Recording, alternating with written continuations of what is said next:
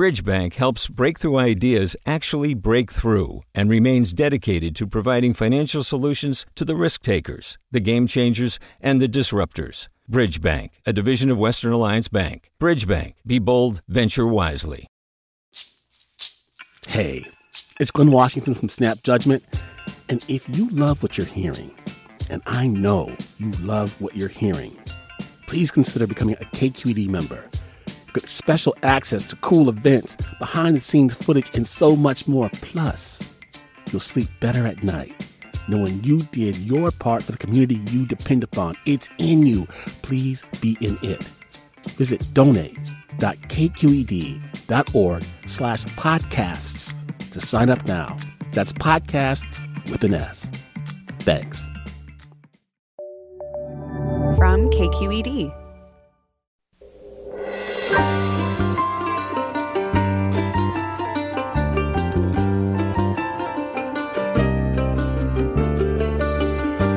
From KQED Public Radio in San Francisco, I'm Ariana Prael. In a historic change, California's youth prisons will stop taking in new offenders in July. And in 2023, all state juvenile detention facilities will close, with responsibility for youth offenders shifting to counties. The state's youth lockups have long been plagued by scandals and allegations of mistreatment. The move to smaller local facilities is intended to provide a less punitive approach and increase rehabilitation and access to services. But some advocates for youth offenders worry conditions will get worse when counties take control. As counties formulate their plans ahead of the closures, we'll talk about what juvenile justice may look like in California's near future. That's next, after this news.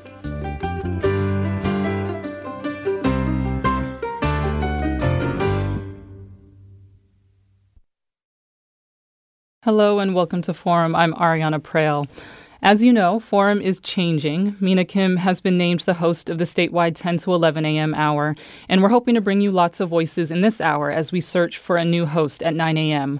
I'm with you all this week, and with me today to talk about California's plans to close its youth prisons and what comes next is Renee Menart, Communications and Policy Analyst for the Center on Juvenile and Criminal Justice. She's co-author of the 2019 report Unmet Promises on California's Division of Juvenile Justice. Welcome to Forum, Renee Menard. Hi, thank you for having me. And also joining us is Frankie Guzman, attorney and director of the Youth Justice Initiative at the National Center for Youth Law. Welcome to Forum, Frankie Guzman. Having me. And also a note that we did reach out to the Division of Juvenile Justice to be a part of the conversation, but they declined. So, last September, Governor Gavin Newsom signed Senate Bill 823 into law that will close California's youth prison system in 2023. And in January, he issued a budget directive pledging $200 million annually to local governments to help with the costs of housing and rehabilitating youth who would be transferred from these prisons. So there's an opportunity in some time, we have a couple years, to potentially create a new system, one that's guided by principles of transformational justice. But before we dive into what could be and specifically what the shift to counties will mean and the potential complications there, I think it would be helpful to understand where we've been on this issue as a state. So, Frankie Guzman, let's start with you. You come to this issue with the perspective not only of a lawyer and advocate, but someone who was formerly incarcerated as a youth. And you've been a motivational speaker at these youth facilities as well.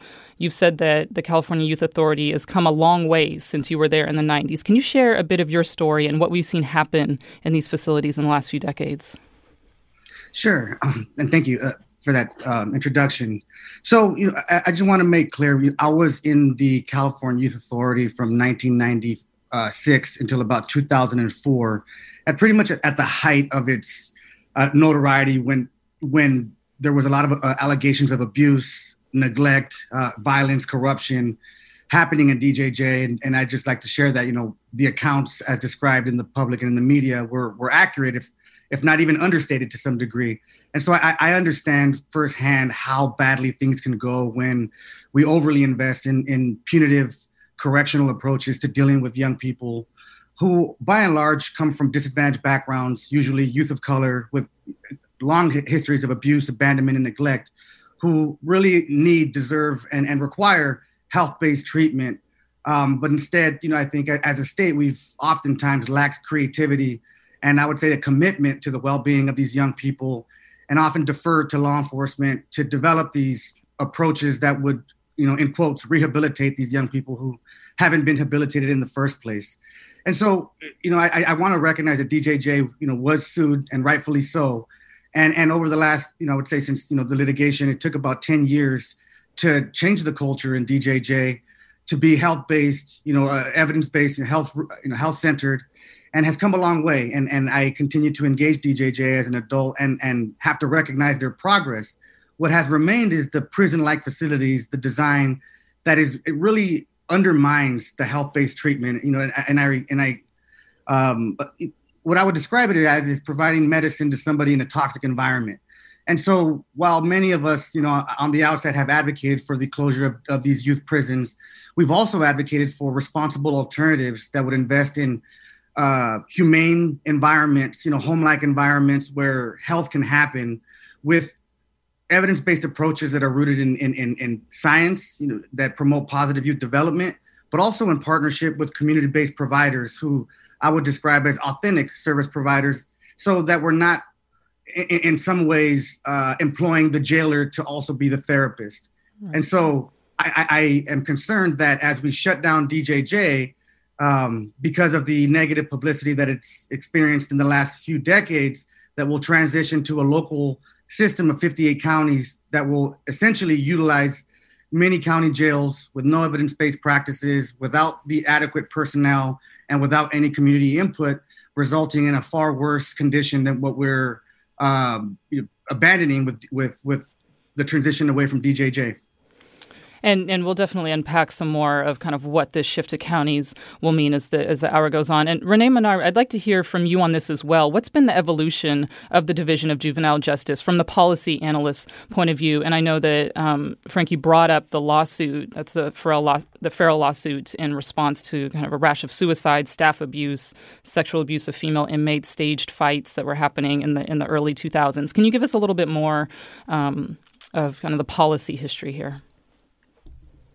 Certainly. I'd also like to expand a little bit. I think it's helpful for us to think about the context that DJJ has been existing in. So I'll get to the lawsuit that Frankie mentioned. But to start us off, I think it's important that we think about where our state has been in recent decades in the juvenile justice system and our approach to it more generally. So, juvenile justice in California has had a long history, with DJJ playing a role in it since the 40s at the time under a different name. And, we've had a very long history of juvenile justice in the state. But most recently, thinking into 2000, we had at the time this real increase in punitive responses to youth. In 2000, Proposition 21 passed, and that particularly required more youth to be tried as adults, required more youth to be held in correctional or carceral facilities. And this happened at a time when the state was preparing for a quote unquote super predator crime wave that never happened. So DJJ has existed in that context where California was building up its juvenile justice system and overly punishing youth for crimes and for their behaviors. And that continued on, in 2007, when the process of juvenile justice realignment kicked into gear. That was the process of closing down a number of DJJ facilities and moving the responsibility to counties. We also saw a continued investment in an overbuilt and outdated juvenile justice system. At the time in 2007, a cumulative $300 million were provided to counties to allow them to construct facilities. And those facilities today are near empty in many places, with counties on the verge of shutting those facilities down. Now, we might be asking the reason for that. People must be thinking about what is actually happening with youth crime, with youth arrests, when they're building their responses to it. But in fact, at the same time, while the state was overbuilding, youth crime rates have continued to drop, not only in California, but really across the nation.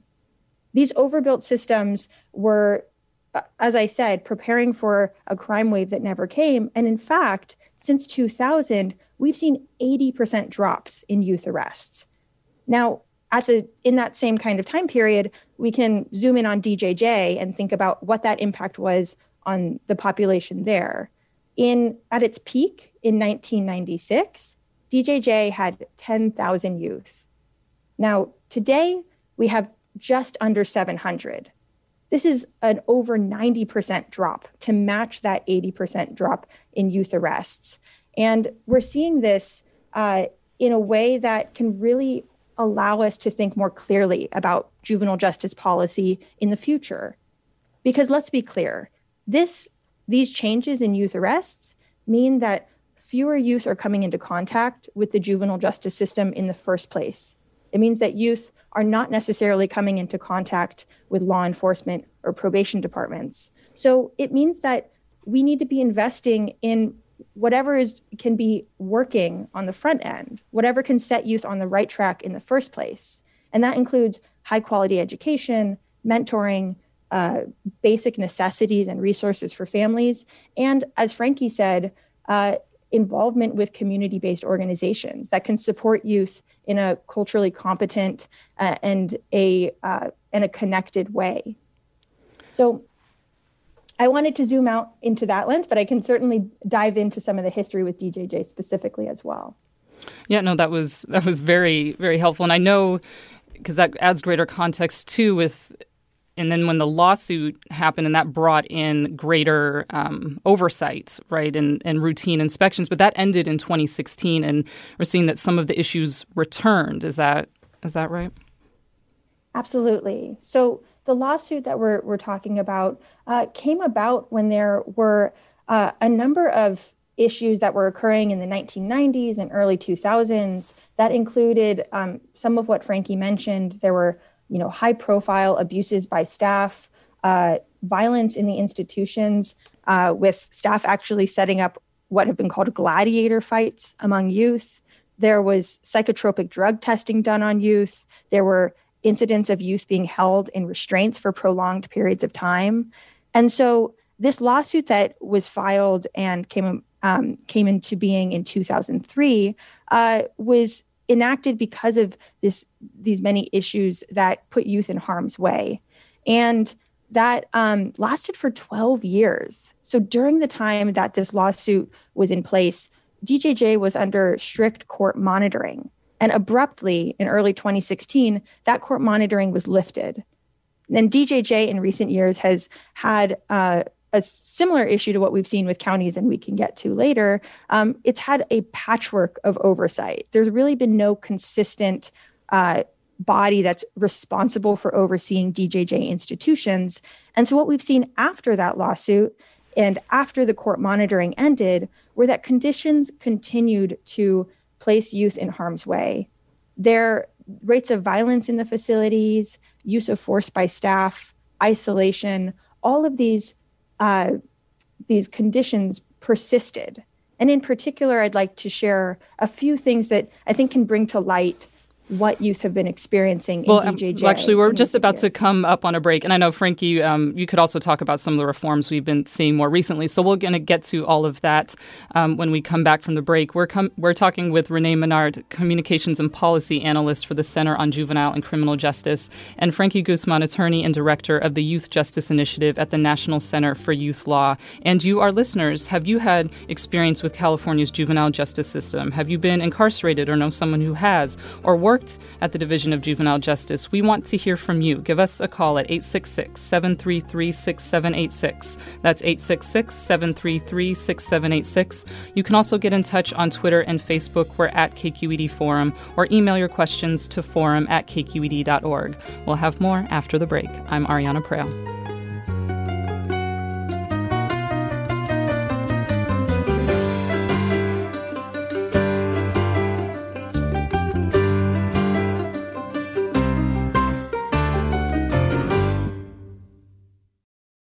Support for Forum comes from San Francisco Opera. Set 10 years after a school shooting, the critically acclaimed opera Innocence takes us into a complex emotional journey where our understanding of innocence and guilt is constantly upended. Kaya Sariaho's ethereal score collapses the past into the present as a community of survivors grapple with how to move forward. Don't miss the highly anticipated American premiere of Innocence, June 1st through 21st. Learn more at sfopera.com. Welcome back to Forum. I'm Ariana Prael. We're talking about the planned closure of California's youth prisons with Frankie Guzman, attorney and director, Youth Justice Initiative at the National Center for Youth Law, and Renee Menard, communications and policy analyst at the Center on Juvenile and Criminal Justice. She's co-author of the 2019 report, Unmet Promises on Violence and Neglect in California's Division of Juvenile Justice. And so, Frankie Guzman, I wanted to bring you into kind of what Renee had kicked off before the break and get your take on some of the reforms that we've seen more recently. Sure. I as I listen to Renee talk, and I just want to say, I have tremendous respect and admiration for Renee and her organization. I will say that what she's describing is true and accurate, but I also would like us to think about DJJ in the context of what's happening now, right? And so, as DJJ was, as I mentioned before, rightfully sued. The resulting in massive reforms, court intervention and oversight that took about 10 years to get some type of culture change within that division. But we haven't experienced a similar type of intervention and oversight over the practices of probation departments. And so while, in a way, DJJ has been, dragged through the mud and exposed for all the harms that they've caused young people, we haven't had that similar type of oversight and accountability against probation departments, largely because state oversight is weak, in terms of, the entity charged with enforcing investigation standards and enforcement and the like. But also because we're talking about 58 different systems where DJJ, you can address the issue system-wide by suing the Division of Juvenile Justice. To do that for probation, oftentimes it requires 58 different investigations, 58 different lawsuits, and it's just very costly and resource heavy to get to that point. And so, in my opinion, probation has gotten a pass, whereas we've had a lot of people, watchdogging DJJ. And so I just want to put things in context where, yes, DJJ did, their part and were in some sense held accountable to some degree. That has not happened for DJJ. And, my office has been involved in bringing litigation against probation departments, which we can discuss, which are beyond the scope, I think, here. But still, the idea is we need to pay attention to what is happening at the local level and what is known and more importantly, what is not known about the facilities, about the culture, about the training and practices that we have, because this 58 probation department system is what's going to inherit the DJJ system once it closes finally. And to me, that is a much bigger concern than the days, of the past with respect to DJJ. So let's use that to transition to talking a little bit more specifically about what these changes might look like and what is needed for local counties to successfully balance youth rehabilitation and community safety and not just kind of replicate the inequity and punishment of the state efforts. And I know Renee Menard and Frankie Guzman, you kind of have some differing kind of points of view when it comes to, what could happen with these changes. Renee Menard, you're seeing kind of a real opportunity here for some transformation. Can you speak more about what you're seeing with the pending change? I think that a lot of the concerns that will impact the way we move forward with this process of DJJ closure are reflected by myself and colleagues in the same way that Frankie mentioned. So I certainly don't want to minimize the challenge we have before us. At the same time, 98% of youth in California's juvenile justice system are already in county probation's care. Only 2% of those youth are at DJJ. So what DJJ closure means to me is that this is an opportunity to really focus on the county systems that truly do need improved oversight, improved conditions, and improved approaches that can really benefit all youth in the system. So I really do look at the DJJ closure as a first step. It's a critical step, but we do have a long road ahead of us to ensure that youth, when supported locally, are done so in a way that isn't just replicating those harms of the state system. We've seen at the state level issues with suicidality even since that lawsuit ended. Attempts and other suicidal behaviors have doubled in the 3 years since that lawsuit ended. We've seen programs that are ineffective in a prison-like setting and that are offered to few youth. And we've seen an education system in DJJ that had 0 youth who were proficient in math and only 8% who were proficient in language arts in a recent school year. So these are all issues that we, I think, at the county level need to certainly address, recognizing that counties do have different ways of managing youth locally, of serving youth locally. And they've also had a very different reliance on the state system. So I think some counties are at an advantage. You've got San Francisco, San Mateo, and Marin counties that all send youth to DJJ at a rate lower than the state average. But then you have other counties, some like Riverside and Monterey that have continuously sent youth to DJJ. And most recently, their rates were at nearly 3 times the statewide average. So this is an opportunity for us to really address the needs of youth on a local and individualized basis, while also recognizing some counties are certainly going to need more support and oversight from the state to ensure that they do so effectively and ethically. And Frankie Guzman, we have a tweet from Michael who says, what happened to the notion of reform school, where the juvenile justice system would be focused on rehabilitation and learning life skills for success? I don't think California's many rural counties will have the resources to help kids become decent citizens. I think what Michael is kind of bringing up at the end is part of your concern in terms of kind of what a patchwork approach of different counties and local control could bring. Could you expound a little bit more? I know you've touched on it before, but just more about what some of your biggest concerns are?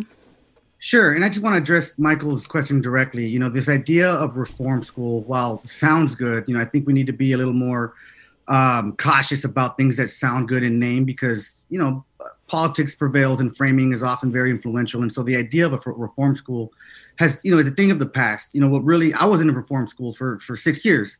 And these are big congregate care facilities, prison-like environments. And yes, they have machine shop and welding and other types of trades, but they also have guards with guns, what they call non-lethal, but are still very lethal, pepper sprays, batons, and towers and shackles and all these things. And so reform schools died out with high recidivism rates and huge violence. And so we've abandoned that in favor of what we know to be more effective, which is smaller facilities, home-like environments with therapeutic treatments in communities where these kids come from or where they have access to community-based services, whether it's health, education, or other types of resources.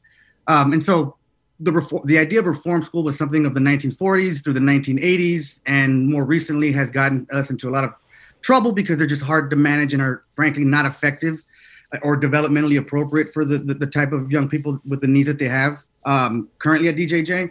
And so, so I want to say that the concerns that I have are this. I understand firsthand that there are far worse things for young people than DJJ, like adult prosecution, like 25 years to life or more on a level 4 maximum security prison yard. And that threat is very real. Until very recently, California was prosecuting an average of about 1,000 young people as adults each year. And these, again, were from counties that were over-reliant on the state system. These counties that you see prosecuting young people as adults at high rates have also historically sent kids to DJJ at high rates. And bringing us back to my earlier point is oftentimes it has been the probation department that has recommended DJJ or adult transfer in cases involving young people that probation does not want to serve, does not have the will, the expertise, or the desire to serve these young people. And so now the plan from our leaders or our leader in the governor's office is proposing to send these very same kids back to the counties and in charge of, or rather putting in charge of their care, probation officers at a time when first the governor gave a lot of lip service to moving towards a health-based approach, realigning DJJ within HHS, changing the juvenile justice system as we know it, acknowledging and recognizing that the criminal justice system is racist, and in the same year does a 180. And also in the backdrop, police brutality and violence, murders of innocent Black and brown people at the hands of law enforcement. He then decides that we're going to send these kids back to the counties with no state oversight, no real court intervention, out of sight, out of mind. And that scares me because first, if judges do not believe that county probation departments can handle these kids adequately, they might decide in favor of transferring these kids to the adult system, going back to sending more Black and brown kids to the adult system. For those kids who are lucky enough to, and I say lucky enough facetiously, to remain in the local juvenile justice system, the chances are they're going to be warehoused for many years, as much as 11 years if you take an 14-year-old who committed, say, murder, in a juvenile hall that is not designed for long-term treatment, with no evidence-based services, with no trained personnel, and no community input or service provision. And that's what scares me. So either I will just say, to end, this is, in my mind, an opportunity, obviously, to do things better. But the reality is that this is no like benign opportunity. This is a potential for a human rights catastrophe. We will send kids back to the counties where they will be abused, where they will be underserved. Courts will fall out of, I would say, well, maybe just fall out of favor or decide that the county can no longer serve these kids. And in the end, we end up prosecuting more kids as adults, increasing recidivism, increasing, crime and more victimization, all at a time when California has been a leader in abolishing life without parole for juveniles, establishing youth offender parole hearings for young people prosecuted as adults, abolishing direct file, meaning prosecutors' power to charge kids as adults, and reducing transfers to the adult system from a height of 1,200 a year in 2008 to a low of 64 in 2019.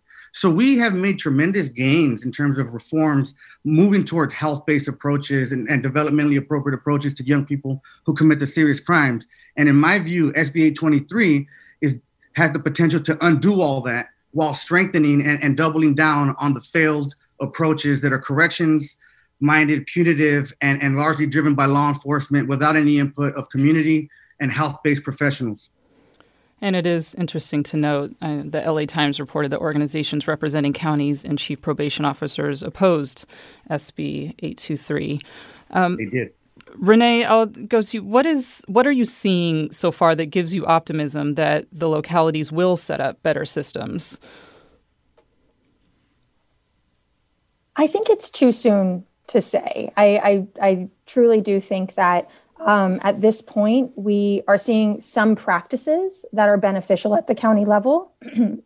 And we are seeing some counties that are at an advantage because in the decades preceding this shift, they've invested in local placements for youth, especially for youth who have higher needs and who would otherwise end up at DJJ. But at this point, I really can't point to a county and say, you've got it, we're good to go. I think, what Frankie has shared is valid. We do need to continue to engage with counties, and the state needs to continue to engage with counties and provide substantial oversight, not only over the process, but over the systems as they continue on in the future. What I will say, for some points of optimism and some models for counties to consider when thinking about how to ease this transition, San Francisco is, of course, just one county of many, and I can't say that our landscape is the same across all of California's 58 counties, but something that has been particularly beneficial for young people and their families in this transition has been San Francisco's foresight. So currently, all but one San Francisco youth are actually home from DJJ. They've either had a family placement or a community placement with reentry supports. And these youth are able to come home from DJJ because county folks in the county have been pushing to recall their cases. So these youth didn't just come home because their cases ended, but because our county actors, including community-based organizations, have worked tirelessly to bring those cases home, to recognize that the conditions at DJJ have worsened amid the COVID-19 pandemic.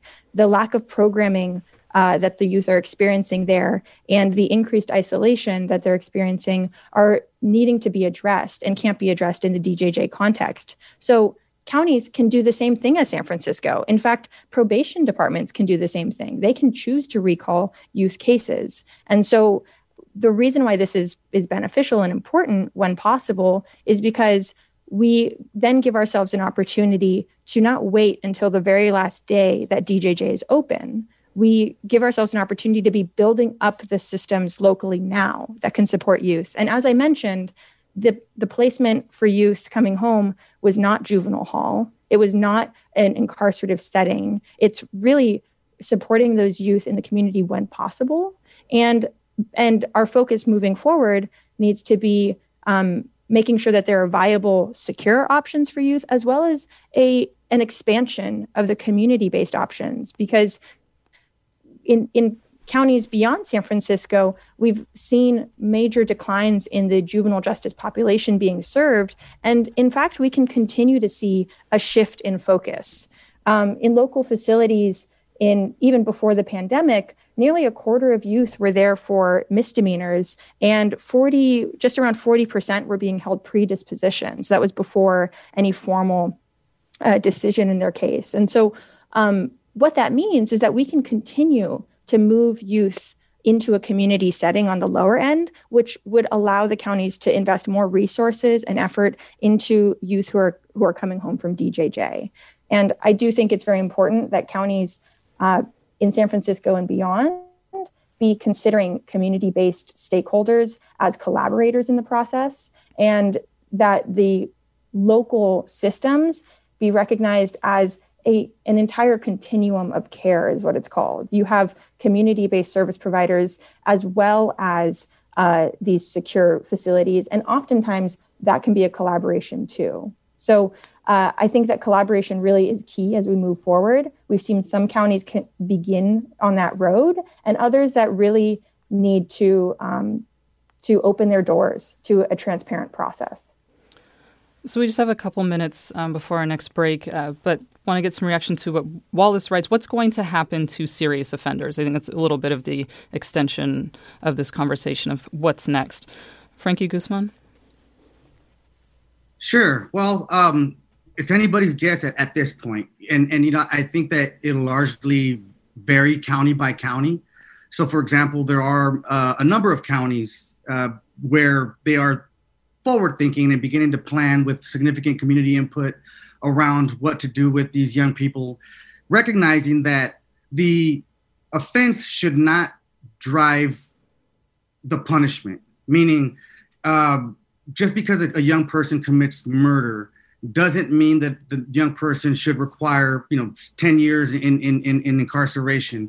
I think I've had many conversations with DJJ, the administration, as well as many probation chiefs who have experience with these young people, who recognize oftentimes the young people who commit murder, it was a one-off crime and are the least likely to commit another crime again. But I think that politics oftentimes prevails, and people demand an eye for an eye, and the crime is often equated with the punishment as opposed to the therapeutic response, right? And so in some counties, you might see young people who are charged with more serious offenses being transferred to the adult system in greater numbers, because of this idea that a serious crime deserves adult time. Whereas in other counties, they might respond more appropriately and investing in developmentally appropriate services that really address in a tailored way the underlying issues that caused the crime to occur in the first place.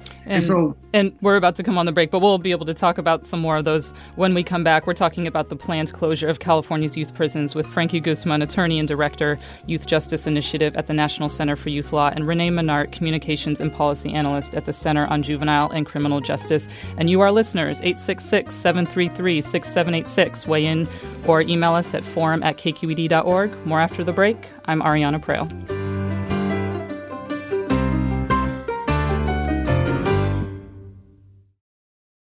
We've all got those parts of our house where the internet just won't go. Well, if you had wall-to-wall Wi-Fi from Xfinity, you could worry less about dead spots. Because with wall-to-wall Wi-Fi from Xfinity, you get fast speeds, reliable connection in every room, and power for all of your devices, even when everyone's online. That's wall-to-wall Wi-Fi only with Xfinity. Restrictions apply, not available in all areas. Actual speeds vary. Welcome back to Forum. I'm Ariana Preal, and we're talking about the planned closure of California's youth prisons. I'm joined by Frankie Guzman, attorney and director at the Youth Justice Initiative at the National Center for Youth Law, and Renee Menard, communications and policy analyst at the Center on Juvenile and Criminal Justice. And we're also joined now by Kent Mendoza, manager of advocacy and community organizing, the Anti-Recidivism Coalition. And he was released from the Division of Juvenile Justice in 2014. Kent Mendoza, welcome to Forum. Thank you. Thank you for having me. Good morning. And so we are kind of starting to shift gears to kind of look ahead to kind of what some of these potential reforms could look like, the opportunities there. And so from your experience in DJJ, Kent, how do you feel about the closure? I personally, from a personal stance, I feel, really amazed to see that we've gotten to this point. Unfortunately, it sucks that it has happened during COVID-19, but I'm just excited for the future of our young people who, unfortunately, sometimes, they struggle in their life and make choices that put them in these scenarios. And I just hope that, I'm glad that we're trying to get to a different approach of how we're doing this. And, it's important and it's crucial. And, as someone that spent time in this system, it's personal. It's a personal issue for me. So it's just it's a really promising future for the next generation that it's going to come for us. That's going to be the future of this state. And you've been involved with some of LA County's plans. Can you briefly just touch on some of those that you're energized about? Yes. Yeah, so I've been fortunate to, I've been working for the past 7 years on justice issues in general. But in LA County has, was a little bit ahead of the state when it comes in terms of realignment. The county had already moved county motions to establish a work group to develop a plan for the DJJ alternative in the local level. LA County hired the Burns Institute, which is it's in Oakland, based out of Oakland, California, to conduct these facilitate work groups for a period of almost a year last year, and basically come up with a report that lays out a potential plan and visionary blueprint to how LA County, considering everything, right? Budget, feasibility, and just everything. How can LA County successfully create an alternative to DJJ at the local level? On top of that, LA County had already established a report laying out how they could move all of its youth under the probation department into a new model. So everything was part of a Youth Justice Reimagined model. So what they did, they hired that Burns Institute. And the main thing that the Burns Institute decided to do in the beginning, before beginning these meetings and beginning engaging with stakeholders from different perspectives, from prosecutors to probation to CBOs and, impacted individuals, they wanted to make sure that they had people in their team that were impacted, and not only impacted, but really understood these issues and really kept it grassroots. So they actually hired me as a consultant along with 4 other community people from LA County. And I think that was a big difference because, as someone that was in DJJ myself and who works on these issues, throughout the whole entire facilitation of these work groups, we were able to engage young people. I was able to engage a lot of young individuals that were in DJJ and who were currently in DJJ to really learn about what works and what doesn't work about DJJ. What are some of the components that are crucial and essential for a new model to have in order for us to address the issues that all of our young people are experiencing. And so that's what we did. And the Burns Institute came out with a report laying out a visionary plan on how LA County can do this. So that's what happens in LA County. We're a little bit ahead of the state, but like I said, there's still some barriers that we have to maneuver. But overall, it was literally just centering the voices of the people that really have been in these situations, allowing us to be the leaders in these work groups, and then really creating that space that ultimately gave us all these ideas that, they can take us into a new model where we don't focus on just punishing a youth by putting him or her in a cell for months or years, but actually creating an environment where there's resources like counselors, teachers, credible messengers, and mentors that can really work with them through their behaviors and whatever they need to be addressing during the time they're there. So it's not just about time, but it's about really working in the root causes of this youth. So that's where we're at. Well, I'm glad that your voice is at the table. That is something that I've been seeing, op-eds about in terms of saying, this is an opportunity for having those who've been involved in the system be a part of the change. And so knowing you're at the table and kind of advancing, putting your voice out there for LA County is great to hear. So thank you for joining us and sharing your perspective. Kent Mendoza, Manager of Advocacy and Community Organizing with the Anti-Recidivism Coalition. Thanks for joining Forum. Thank you. And now let's turn to caller Phil in South San Francisco. Phil, you're on. Hey, it's been great listening to you guys, and so encouraged by your progress that you've been talking about. So, and just thinking about it, just to tell you where I'm coming from, I was arrested at the age of 14, and I was very lucky. I went to a camp. Excuse me. I get emotional thinking about it. But anyway, I ended up going to a camp called Joe Scott.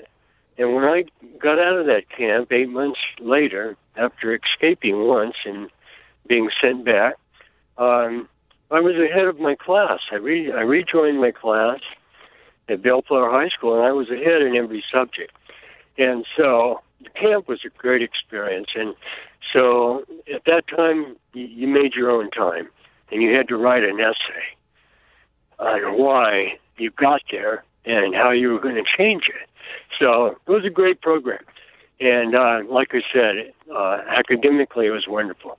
Later on, I worked for LA County as a substitute teacher, and so I worked in every camp, including the one I graduated from. I worked in all the special ed schools, everywhere in LA County. I never refused a job. But I only worked 2 days a week, and that's about all I could handle. I get so emotional thinking about it, but I have to say LA County I ended up being a special ed teacher for 15 years, and so my proposal, after listening to you guys, go head on with their community collaboration and use special education as a model for setting up community centers. And I'm just thinking off the top of my head, but these folks are socially disabled, and they should be considered as a disability, and they should have a IEP, and they should have a worker that they could call on to help them through the process of being rehabilitated. Well, thank you for sharing your story, Phil, and for your thoughts.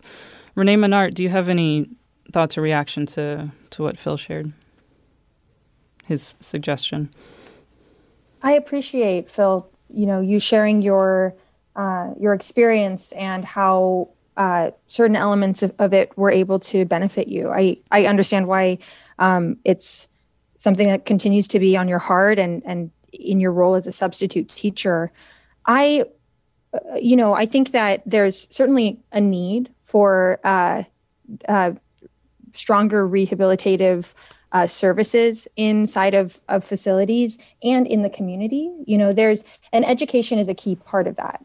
A lot of youth who are in the justice system also struggle with special education needs and could certainly benefit from having more individualized care in an education space. They also can benefit from a more individualized care approach in general. Not every young person who goes into the justice system is going to have the same needs. And our current system, as it's been generally run by probation departments and at the state level, has been a very impersonal approach that oftentimes takes on a more supervisory role to young people, waiting for them to fail rather than helping them thrive. So I certainly agree. And something I'd like to lift up as we consider the future of juvenile justice in California is the fact that we need some concurrent reforms. We are addressing the higher needs youth as DJJ is on the precipice of closure. And we also need to limit intervention of youth who are on the quote unquote lower end of the system. One key example of that is a continuous state grant called the Juvenile Justice Crime Prevention Act. And this grant is one that has, for 20 years, provided hundreds of millions of dollars to counties. In the most recent year, it was $160 million. And unfortunately, these funds have not gone to the kinds of services that Phil mentioned. So there are legislative efforts in the mix this year trying to improve the use of state funding that rather than going to probation and law enforcement staffing and personnel amid dropping youth populations in the juvenile justice system, it can go to resources like education, after-school programs, and diversion opportunities for youth. Well, this listener writes, last year, over the course of 2 weeks, a 15-year-old neighborhood boy stole a car, committed 2 robberies with a gun stolen in a home burglary, and beat up and stole marijuana from a local dealer. He spent 4 months in county juvenile hall and was released in January. Last week, he stole another car, committed a burglary, and another robbery. The public is at risk. Where do you suggest placing this teenager? Frankie Guzman, what are your thoughts? Sure. I love hearing those types of questions. And at first, I just want to say it is a poor practice to develop policy around, these more extreme sensational cases. And I'll just say that, and I'm not suggesting this person is saying that, but we often do that. We hold up the more extreme case and say, what now, right? And so What I can say is what we know for sure, overwhelming evidence, decades of research demonstrates that the more we involve a young person in the system, the worse off they become. 2 people that are arrested for armed robbery, let's say, one is served in the community, the other is committed to some confinement time. The person served in the community will fare much better, is less likely to commit another crime and recidivate. Meanwhile, the other does the opposite. And that is true in my life. What I would say to that is I would imagine that 4 months in juvenile hall in a draconian environment with no developmentally appropriate services did a lot of harm to this young person, so that once he or she was released, that person was probably in a kind of a degraded state, mental health wise and otherwise.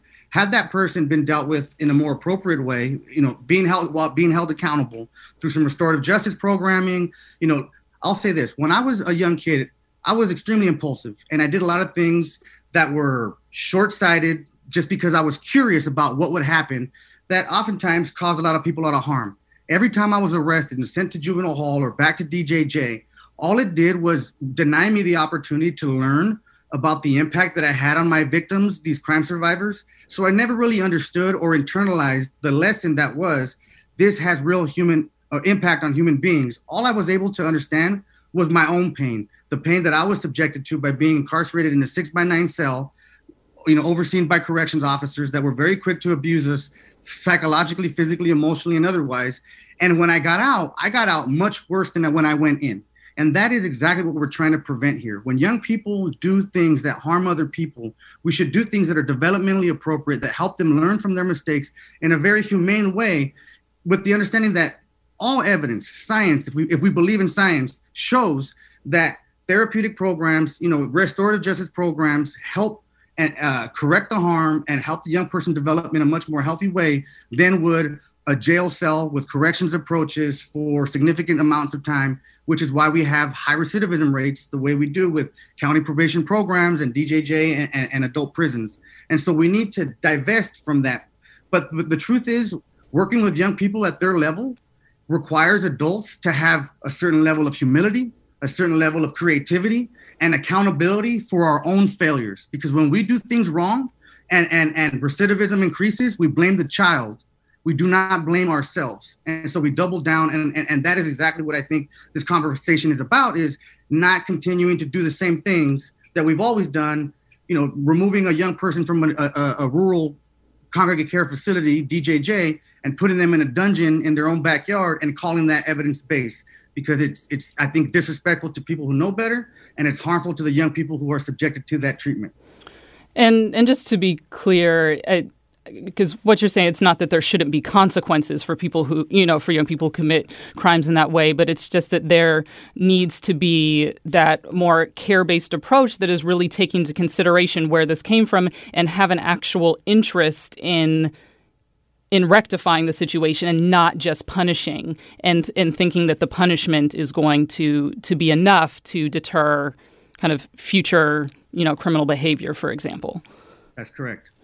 And so I do want to, one of the biggest questions that I have is when the culture of fear that's been termed a lot in coverage of this issue is so steeped, in this environment with the staff that are involved as well, how do you retrain staff who have been in this type of environment, and maybe have a punitive mentality? Not saying that's everybody, of course, but for those who've been in that mentality for so long to kind of follow a cares-based approach.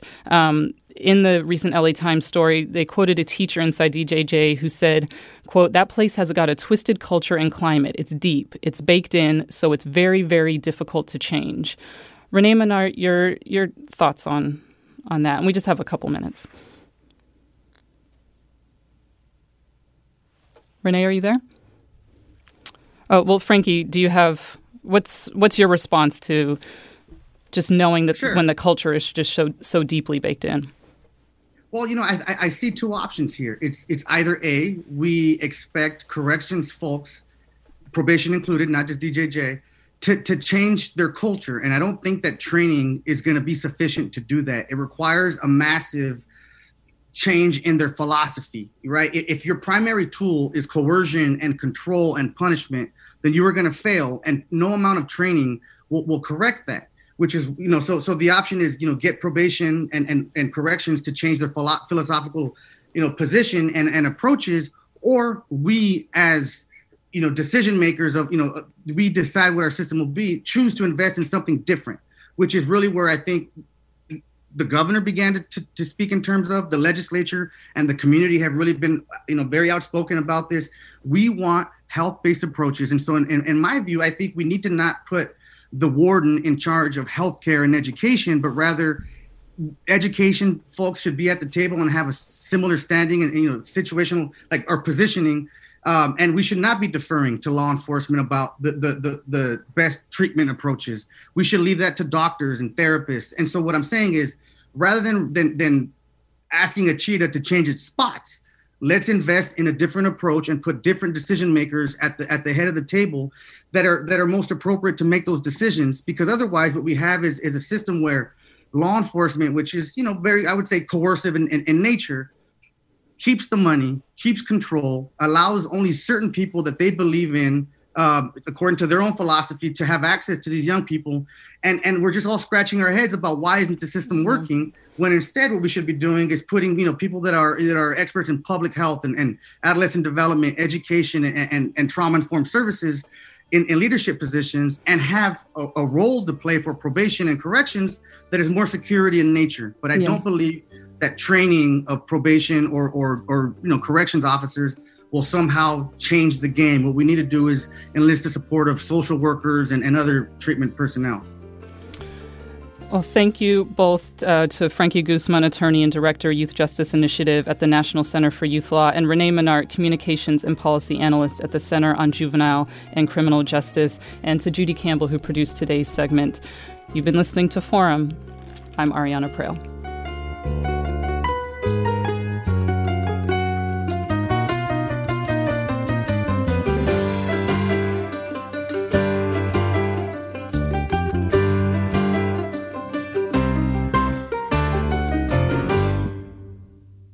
Funds for the production of Forum are provided by the members of KQED Public Radio and the Germanicos Foundation and the Generosity Foundation. Support for Forum comes from San Francisco Opera. Set 10 years after a school shooting, the critically acclaimed opera Innocence takes us into a complex emotional journey where our understanding of innocence and guilt is constantly upended. Kaya Sariaho's ethereal score collapses the past into the present as a community of survivors grapple with how to move forward. Don't miss the highly anticipated American premiere of Innocence, June 1st through 21st. Learn more at sfopera.com. We've all got those parts of our house where the internet just won't go. Well, if you had wall-to-wall Wi-Fi from Xfinity, you could worry less about dead spots. Because with wall-to-wall Wi-Fi from Xfinity, you get fast speeds, reliable connection in every room, and power for all of your devices, even when everyone's online. That's wall-to-wall Wi-Fi only with Xfinity. Restrictions apply, not available in all areas. Actual speeds vary. All over the country, we need to improve reading in Wisconsin. Schools are changing the way they teach reading. I'm calling for a renewed focus on literacy. We have gotten this wrong in New York and all across the nation. And it's happening because of a podcast. I think your podcast has changed my life. And I'm going to share this podcast with everyone I meet. Sold a Story investigates how teaching kids to read went wrong. New episodes of Sold a Story are available now.